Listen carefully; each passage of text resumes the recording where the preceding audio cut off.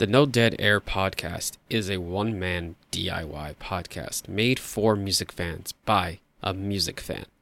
Everything on here is, of course, opinion with many facts. But thank you very much for listening, supporting. This is a one-man DIY project, and I hope you enjoy it. Let's start.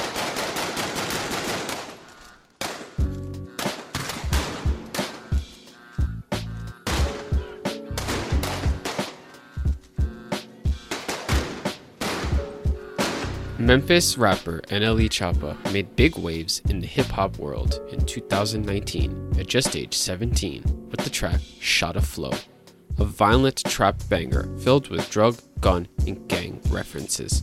At the age of just 17, he was a rising star, one that was often overshined by his criminal record and penchant for guns, drugs, and violence.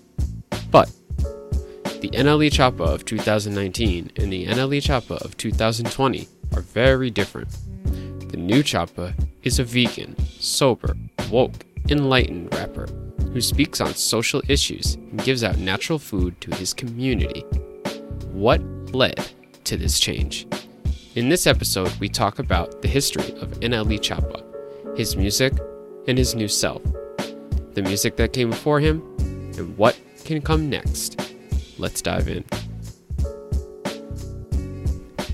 Born on November 1st, 2002, to a Jamaican mother and African American father, Bryson Potts, aka NLE Choppa, was born in Memphis, Tennessee, and raised in the rough area of Parkway Village.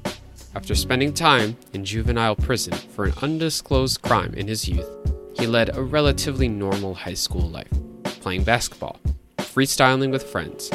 However, he didn't start rapping seriously until he was around 14, and finally, at age 16, began releasing his music on SoundCloud. He hired his mother as his manager and soon began releasing and gaining traction for such harsh and violent lyrics from what was still just a 16-year-old high school kid. Finally, after some middling SoundCloud releases, his breakout single, Shot of Flow, took over the rap world in 2019, and the subsequent releases of remixes only made his song more and more popular. His over-the-top violent imagery and lyrics, and penchant for Percocet, was his staple, and even at the age of just 17, he was already a respected yet hard-to-understand young force in the rap game. Until September 2020, Choppa remained this image, until what he says was an almost epiphany caused by the upcoming birth of his daughter caused him to choose a new path, a very new path.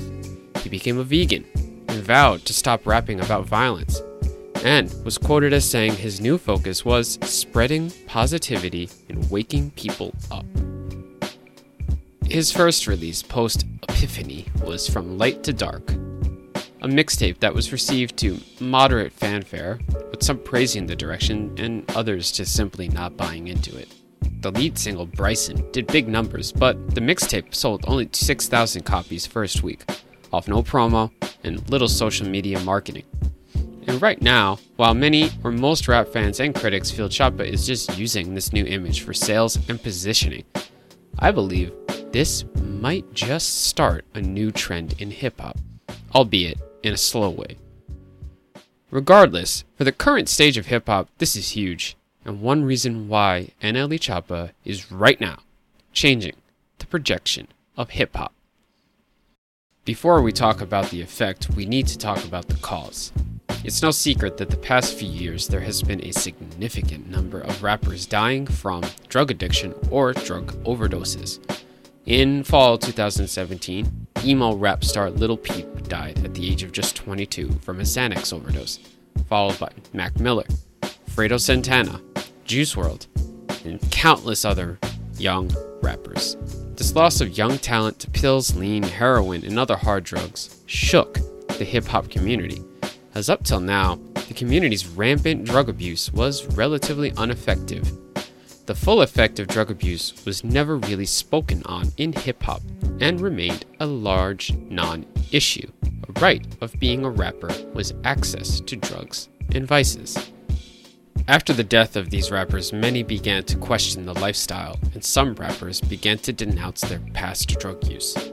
Acts as big as Lil Uzi Vert, or more local acts such as Miami rappers Fat Nick and Shakewell, and more, began to use their influence to speak on the dangers of drugs and to steer kids away from the same end as the peers that passed before them. But is this the first time a music subgenre pivoted from drugs and decadence to this? Anti-drug, anti all of the things that come from drug addiction? No, not at all.